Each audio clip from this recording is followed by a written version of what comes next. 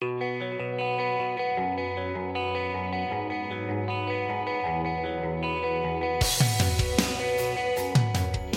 notice that everything you ever thought would make you happy ever after didn't?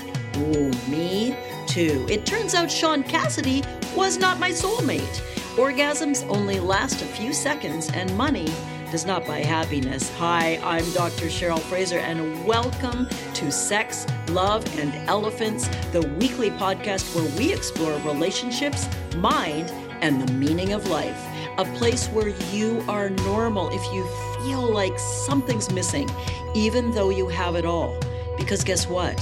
Happiness is an inside job. How do I know? Well, if a Buddhist nun and a sex expert had a baby, I'm it. I'm a psychologist, sex therapist, and author. I've meditated for 12 hours a day for months at a time. I've studied Tantra in Tibet, and I've taught for people like Tony Robbins and Jack Canfield, and helped thousands of couples reignite passion. My mission with a loving heart is to kick your ass off the couch and into awakening. And here's the secret. If you want to cultivate wild love that lasts, compassion and curiosity, and the superpower of being happy for no reason, first, you've got to meet your elephant. So let's go.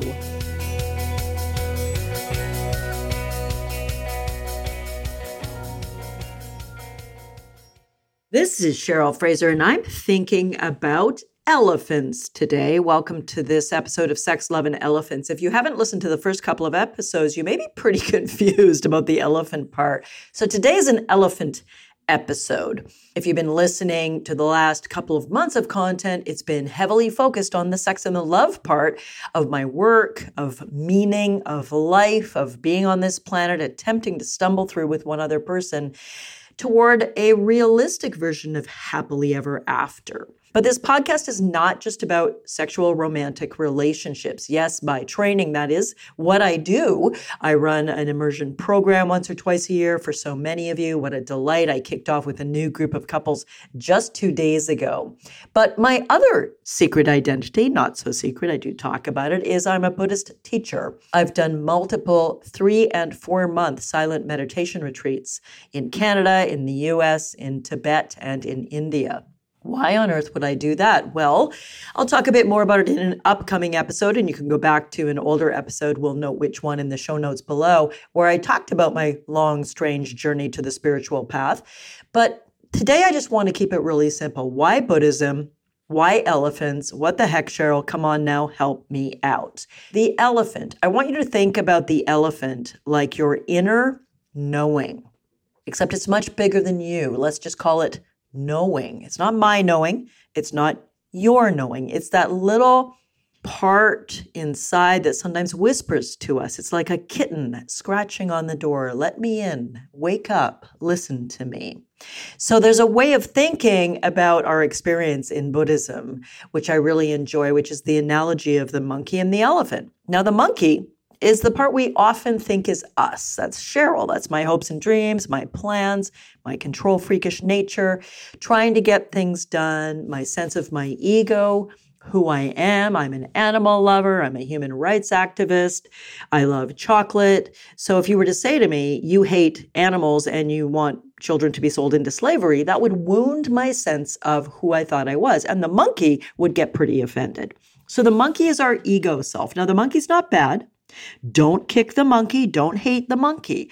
The monkey is trying to navigate through this life with a sense of self. We can talk about that another time, and keep us safe and keep us okay, and frankly, get us all the bananas. There's a fair bit of that going on as well. It's not our nicer nature. I'm going to talk about that today in terms of a Buddhist understanding of the 3 poisons, the 3 negative emotions, drives, or wants that all of us have to a greater or lesser degree in any moment, in any week, and in any lifetime that are poisonous. We're going to talk about that today, but first a little bit more to contextualize what the heck the elephant in Sex, Love, and Elephants is all about.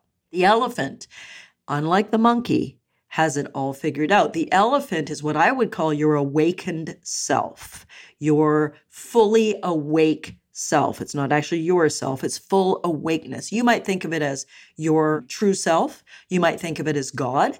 You might think of it as your spirit, your soul, your deep inner meaning, the truth, the universe. The language I'm going to use is drawn from Buddhism, which is it is your awakened self. The word Buddha, by the way, Bodhi, means to unfold or to awaken, begging the very important question, to awaken to what?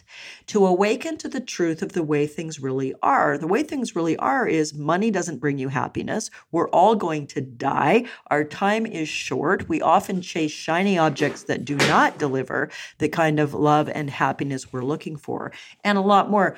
It's pretty deep stuff, but it's also essentially pretty simple. Buddhism, the mind training of the elephant, the awakened part of us that is already free. Free from what? Free from suffering, free from anger and pettiness and spitefulness and fear and anxiety.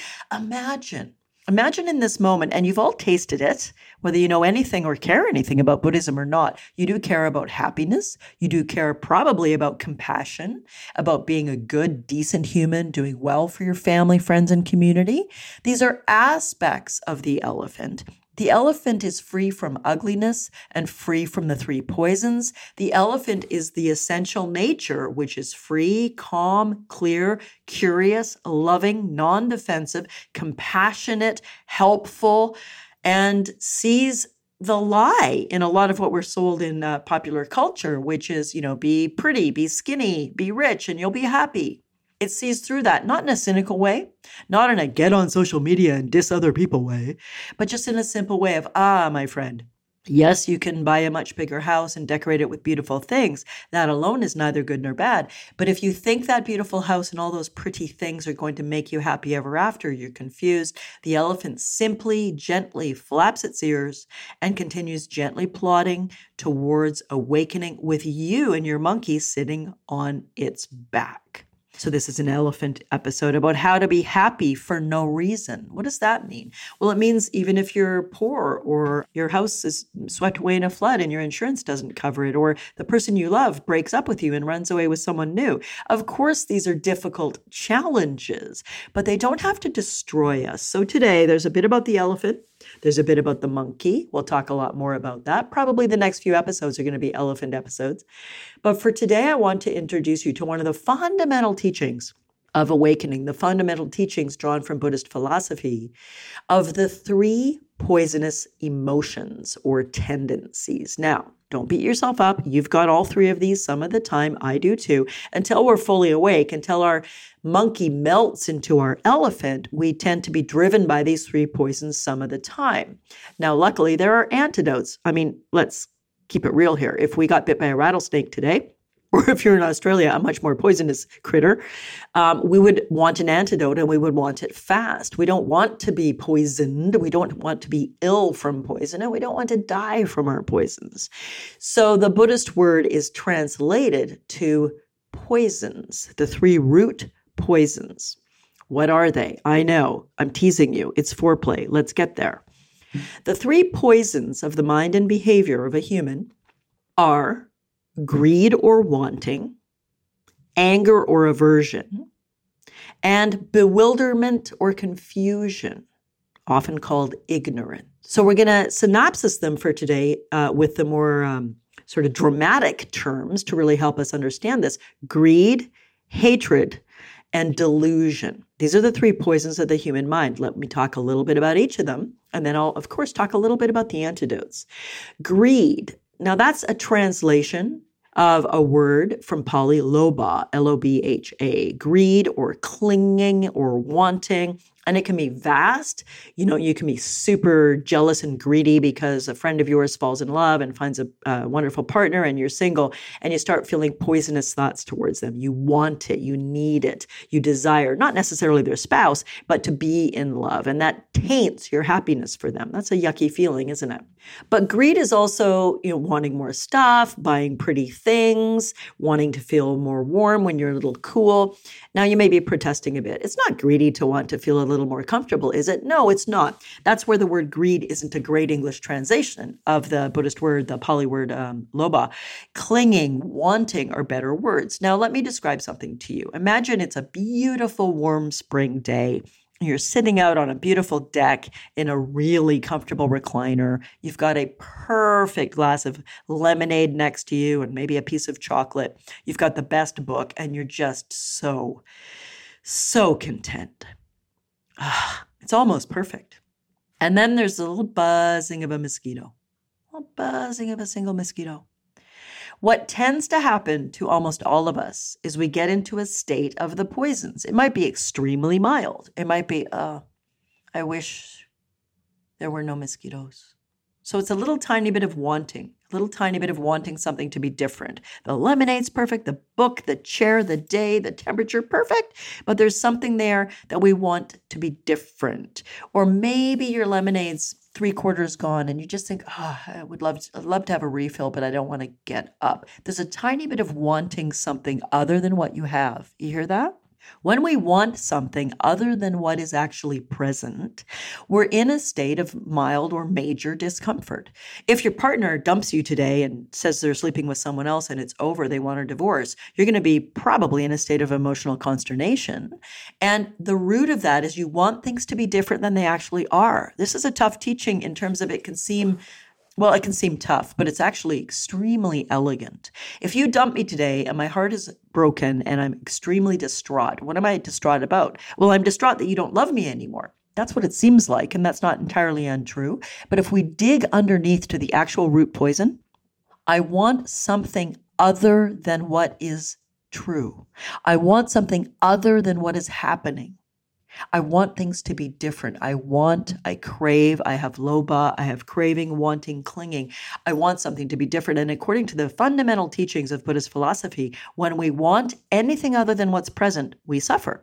A little or a lot. If I want you to love me again and I'm devastated, I'm suffering a lot. But the root poison of my pain is I want something. Greed, loba, clinging. That's the first root poison. The second root poison is anger or aversion. Dosa, D-O-S-A, is the Pali word that is translated most commonly into anger or aversion. Not wanting. You got it. It's the flip side of what I was just talking about. So back to our idyllic afternoon in the perfect chair with the perfect glass of lemonade. Gee, I'm feeling thirsty right now. And the perfect book and the perfect temperature and the wind is gently cooling our brow and we are just almost in heaven except for that damn mosquito. And we may feel some aversion. Aversion is not wanting. Clinging, I want something other than this. Aversion, I don't want this. They're very similar. They are, as I said, pretty much flip sides of the same coin. But I really want you to imagine you're there and then this mosquito and then suddenly there's a dozen mosquitoes and they're buzzing around your face. And you go from feeling content, the elephant is flapping its ears, the monkey is snoozing on the elephant's back, to feeling a mild bit of annoyance, perhaps. Or maybe, like my husband, you're allergic to mosquitoes. If he gets a mosquito sting, he gets a really big welt and it's super itchy and uncomfortable. It's not dangerous, thankfully, but it's really uncomfortable. So if we're lying somewhere and there's a couple of mosquitoes buzzing around, I don't pay a ton of attention. I'm not too sussed if I get a mosquito sting. It's not my favorite thing, but whatever. But he's going to probably have a bit more aversion than me. Mosquitoes, I've got to get some mosquito repellent or do something. Aversion, I don't want this. Or you're laying there on your idyllic afternoon in the spring, lying on the beautiful, comfortable chair with your book and with your perfect lemonade, and the wind changes and it gets a little cold and you start to get goosebumps and you get a little chilly. I don't want this. It's too cold now. Or it gets too hot. You start to sweat. You think, I'm going to get a sunburn. Aversion. Now, I want you to hear the deeper teaching. The deeper teaching is the elephant is saying things change, baby. Sometimes it's warm. Sometimes it's cold. Sometimes you get mosquito stings. Heck, I got stung by a mosquito in India in 1997, and I ended up with malaria. Extremely sick from one mosquito sting. That was no fun. So you'd think I'd have a lot more aversion to mosquitoes than I do. Usually here on Vancouver Island, they're not carrying malaria, but still. The point is simple. Simple but profound and hard to wrap our minds around. We suffer because things change and we don't like it. So we want something nummier and happier, or we don't want the yucky thing that's happening. This is incredibly profoundly important. It is a distillation of everything the psychologists, the neurologists, the personal growth gurus, the philosophers, spiritual leaders. We try to figure out what is human existence about and why is sometimes it's so difficult and so painful. And the simple answer is because things change and we want them to stay the way we want them to be. I talked about that in an earlier elephant episode, the Four Noble Truths, the four facts of life in Buddhism. Things change. Sometimes we don't like it. We want it to be different. We cling. I'm introducing now that second, third noble truth, which are when things are the way we don't want them to be, whether it's as simple as we want more lemonade or it's a little too warm, a little too cool, or there's some mosquitoes, we tend to suffer a little bit. Maybe not horribly, maybe just vaguely, gently discontented.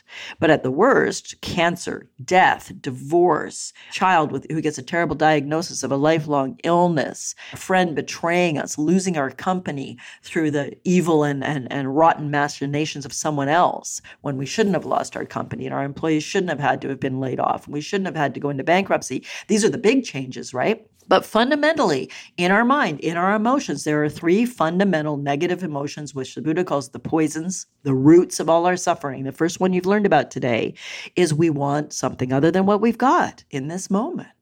Clinging, wanting, greed. The second poison, which you've just heard a little bit about, is anger, hatred, not wanting, aversion. I don't want this. This has to change. This is not acceptable. How dare that person think differently than me? How dare my neighbor cut down the tree I liked that is on their side of the property line so they have a right to chop it down, but how dare they? And so on. Are you happy when you're in a poison? No, you're not. Even if you're vaguely, mildly irritated or irritable, that doesn't feel good, does it? That's a mild dose of aversion. And when you've got the major dose of aversion, you're in rage, you're in hatred, you're in ferocity. We tend to do, say, and act and think in ways that are profoundly harmful when we're in the grips of the poison of aversion, of hatred. So we've got greed. We've got hatred. 3 poisons, baby. The third poison is moha, M-O-H-A in the Pali language, and it is often translated as ignorance. But ignorance of an innocent kind, not knowing, not understanding, being bewildered, being confused. Well, confused about what? I'm confused about what you're saying, Cheryl. Confused about the truth of reality. For example, at the heart, blood, guts, and base of your being, when you really think about it, do you expect to live forever? No, of course you don't. You realize you're mortal. You've got maybe 100 years. So do you really, at your heart, blood and guts and intelligence and depth, believe that your body can stay young and slim, firm and without wrinkles, agile without aches and pains, have all your joints be as healthy as they were when you were 6 or 16? Really, when we think about it, we know that that is not the case. Now, that doesn't mean we can't, through intelligent nutrition, exercise, and flexibility and other things, assist our body to age better. But it is ignorant, it is bewildered, it is confused to not accept the truth of change, of aging, not to accept the truth of change, of change. Do you really think you're going to feel as desperately in love with your sweetheart as you did at the peak of your falling in love? We would like to feel that way. A ton of my work is dedicated to helping you recreate those sorts of appreciations and love and excitement and spark. But if you actually expect to feel the same as you did in those first few precious weeks or months of your love affair, that is deluded. It's confused. It's not being reasonable or looking at the truth of reality. If you expect paying off your mortgage and having a pretty home and raising 2 fine children to eradicate all your hurts and losses and all the other rough stuff, then that is also deluded. Meaning white picket fence, 2.2 kids, pay off the mortgage, have a decent job with a pension. Is that really the answer to happiness? I am not saying, and the Buddha isn't saying, and nobody is saying who's intelligent, that those things are bad. The only place we run into trouble is where the monkey gets so freaking confused it loses touch with the elephant altogether. And the monkey says, hey, Cheryl, just find a good guy, get a nice house, build a picket fence, raise a couple nice kids, get a good job, ideally with a government pension, and you're going to be fine. I wish it were that easy, because so many of you listening have done just that in your own variation, of course, but you've done the right things. You've studied, you've learned, you've got a job that has some sort of meaning or hopefully benefits. You've got a family which is decent. You hopefully live in a home that is safe. And it's not the answer, is it? These are not bad things. The third poison is really tricky, people. It's an insidious poison. It's like micro doses of arsenic over a really long time. We don't know we're getting sick. We're sick from that third poison of ignorance or bewilderment or confusion because we don't even know we're confused. We buy into an illusion, a myth, a confusion, which says, hey, Cheryl, if you are a good person and work hard and raise your family well, everything's going to be fine. Things are not going to be fine. Cancer happens, death happens, racism happens, abuse happens. I'm not being a downer, I'm being honest, because the antidote to these poisons are coming in a moment. The third poison is bewilderment or confusion, not really looking at the world the way it truly is, not actually accepting that there's going to be changes and some of them are going to be incredibly hard and we can't control them all. It's who we are when the rotten change happens that defines our existence. Not trying to hide out in a little enclave of perfection and hope nothing bad ever happens to us or anybody we love. That's a bad life plan. That's a monkey life plan. That's a deluded, crazy monkey life plan, and it's never going to work. An elephant life plan is I'm going to love and be loved. I'm going to be a wonderful human as best I can. When I mess up, I'm going to repair and recover and do better next time. I'm going to be a work in progress. I know there's going to be some incredible pains in each of our lives. I have friends whose 7-year-old grandson was killed in a tragic accident last week. Imagine that. I'm sure too many of you listening have something all too similar in your life or extended family. The death of a 7-year-old child and grandchild through an accident. Oh my goodness. Don't tell me that life is going to be easy. Life is wondrous, but it is diluted. It is the third poison of confusion, bewilderment, ignorance to act like everything's going to be okay. That is a dreadful life plan. I'm sorry. Let's wake up, because what is the elephant about? Awakening, waking up from the illusion that everything's going to be fine if I just stick my head in the sand.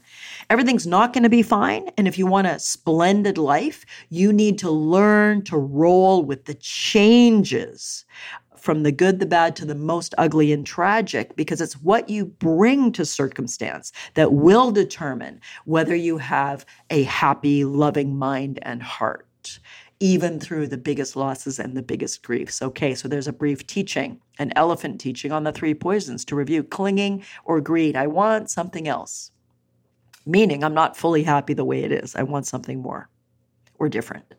The second poison, aversion. I don't want this. Anger. I don't like this. Yuck, make it go away. Well, I don't want there to be a beautiful 7-year-old taken from the world way too soon in a tragic accident. But whether I want it or not, it has happened. It is a reality. It is truth. So, what do we do with that? Do we hate it? Do we rail against the universe and circumstance? Maybe. But ultimately, what we are left with is, who are we in the face of such tragic loss? Who are we, no matter how much we hate it? Second poison. Can we also allow it to inform our heart and open it even wider, to grieve with grace, to support all the people affected by a loss, to bring our best selves to navigating the inevitable changes we don't want or which horrify and almost break us? Can we sit on our elephant's back through our worst losses? That's the second poison, aversion. And the third, ignorance, confusion, believing everything's always going to be fine for us and everybody. We all know it's not true. We act as though it is. Ignorance and confusion, bewilderment, not seeing the truth of reality. It doesn't help us in the end. Ostriches have to pull their head out eventually or they'll die. So, the good news. There are antidotes to these poisons, according to the teachings of Buddhism. There are antidotes. What would be the antidote to greed? I think you know the answer without my help, without the Buddha's help. What's the antidote to greed? You got it, generosity. Can we deliberately cultivate generosity more often and more deeply? Yes, we can. Can we set reminders to give more freely to noble causes? Can we do something generous for a friend in need? And this is a little more challenging, but also very meaningful. Can we do something kind or generous towards someone that we're feeling a little bit of hurt or resentment or distance from? Can we just overcome our feelings for now and just reach out or do something sweet or drop them off some flowers at the door saying, I'm sorry we're having a rough time as friends, or whatever it is? The antidote to greed and wanting is generosity. Practice more generosity, but not just to other people, also toward yourself. I'm going to talk about that more in an upcoming episode, the importance of self-generosity, because unless you can give freely to yourself, unless you can nurture yourself, unless you can be kind to yourself, you're going to burn out, run out, have no gas, no water, nothing to give others. So self-compassion and self-generosity is something I'll talk about coming up in another episode. So the antidote to greed and selfishness is generosity and giving. The antidote to hatred and anger, you got it. What would be the antidote to hatred? Love. Love, loving kindness, compassion, wanting to transcend our anger and our self-righteous monkey whose feelings have been hurt. Okay, monkey, I got you. I'll give you a hug. But the fact is, it's just words. It's just actions. They change. They move on. We all do unskillful, dumb things. Our friend did an unskillful, dumb thing. Doesn't mean they're a bad person. Can we embrace our own heart and soothe our own monkey and move forward without clinging to our anger, without clinging to our aversion, our hatred, our discontent? Practice more love, practice more loving kindness, practice more compassion. I'll devote an upcoming episode to that practice as well. What would be the antidote to ignorance? Wisdom. But in Buddha Dharma, we talk about a specific type of wisdom I've been talking about on this episode, which is the ability to clearly see the way things actually are, not the way they wish they would be. We wish our husband would fall back in love with us once they've told us they're in love with someone else and they're divorcing us. We wish our child, our beloved child, wouldn't have been killed in an accident. We wish it wouldn't rain on our wedding day. But sometimes it does. I was at a wedding in the middle of, I've been at actually 2 weddings, one in Phoenix, where it hadn't rained in 97 days consecutively, and the skies opened up for about 30 minutes right during the outdoor wedding ceremony and soaked us all. And the bride threw open her arms, tilted her head back, and laughed up at the sky and said, "It's my mom. She's crying from heaven because she can't believe I'm finally getting married." She was about 42, first wedding. The other one was here locally in Vancouver Island, also in August, generally a very safe month for us to not have rain. It had been sunny and gorgeous for about 20, 30 days straight. You got it. The day of the wedding freaking poured all day. It was an outdoor wedding on a lakeside. They had to give us all golf umbrellas. We were under these golf umbrellas. It was raining so hard. It was smacking the lawn and bouncing back up. So all our legs were drenched despite being under giant umbrellas. The bride arrived at the lakefront of her grandparents' property in a small boat, as had been the plan. And we all thought, oh no, she's probably devastated that it's pouring, ruining her wedding day. She stepped out in this gorgeous wedding gown and flower-painted rubber boots up to her knees. And we laughed because that bit of joy in her boots let us all know she was okay. It was raining. But a lot of people, if it rains, pours on your wedding day, especially after months of sunshine, you'd allow that to kind of put a rotten tint on your day. That's ignorance. That's confusion. That's bewilderment. It's okay to desire sun, but it's raining. So wisdom says, this is a really beautiful day. I'm marrying the person I love, and it's raining, and that's okay because I can't change it. I'm not the god of weather. I can either be upset and have greed, I want it to be sunny, and aversion, I hate the rain, it's ruining my life. Or I can see with wisdom, this is what is, and it's not what matters. Wisdom, clear seeing, accepting. And you might be saying, because you're really smart, how the hell can I accept the death of a 7-year-old? I'm not suggesting you accept it like it's okay or anything like that, but we need to accept the truth of reality, which is this beautiful little being. This beautiful little bright light is transformed and is no longer in human form with us anymore. And when we can accept that with wisdom, it can help a tiny little bit. It can help a tiny little bit when we see the truth of reality that we can't change. And with wisdom, we accept this is what is. It's not what I want, but it is what is. And I will hold my gentle, good heart and do my best to be in alignment so eventually I can heal as much as one can. So eventually I can offer more love, maybe support others who've been through something similar or whatever that path might look like. So the 3 poisons, the 3 negative mind states, the 3 roots of our suffering, the 3 monkey states that the elephant flaps its ears at. When the monkey's in greed, the elephant says, practice generosity, my friend. When the monkey's in hatred, anger, the elephant says, practice loving kindness and compassion, including to yourself, my dear little monkey friend. And when we're confused, when we forget, this too shall pass. When we forget, we're all mortal. When we forget into every life, there will be tough things. We suffer more. And the elephant says, I am so sorry for your loss. I am so sorry for the truth of reality. It is so hard. But bring yourself into alignment with the truth. Lay upon my broad back. I will continue to walk us both towards enlightenment. That brings us to today's love bite. When you swallow the poisons of anger or greed or confusion, worry not. The antidotes of love, generosity, and wisdom are always to be found inside us, sitting on the elephant's back. Thank you so much for joining me for today's episode of Sex, Love, and Elephants. I'll be back with you next week. Until then, remember, there's always an antidote. And when we fight reality, reality always wins. Bye for now.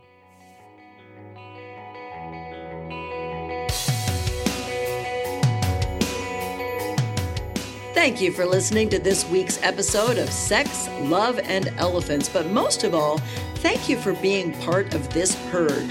If you enjoyed listening, please share this with a friend. And if you haven't already, I would love it if you would subscribe, rate, and review the show on your podcast player, because it really helps all the other elephants find us.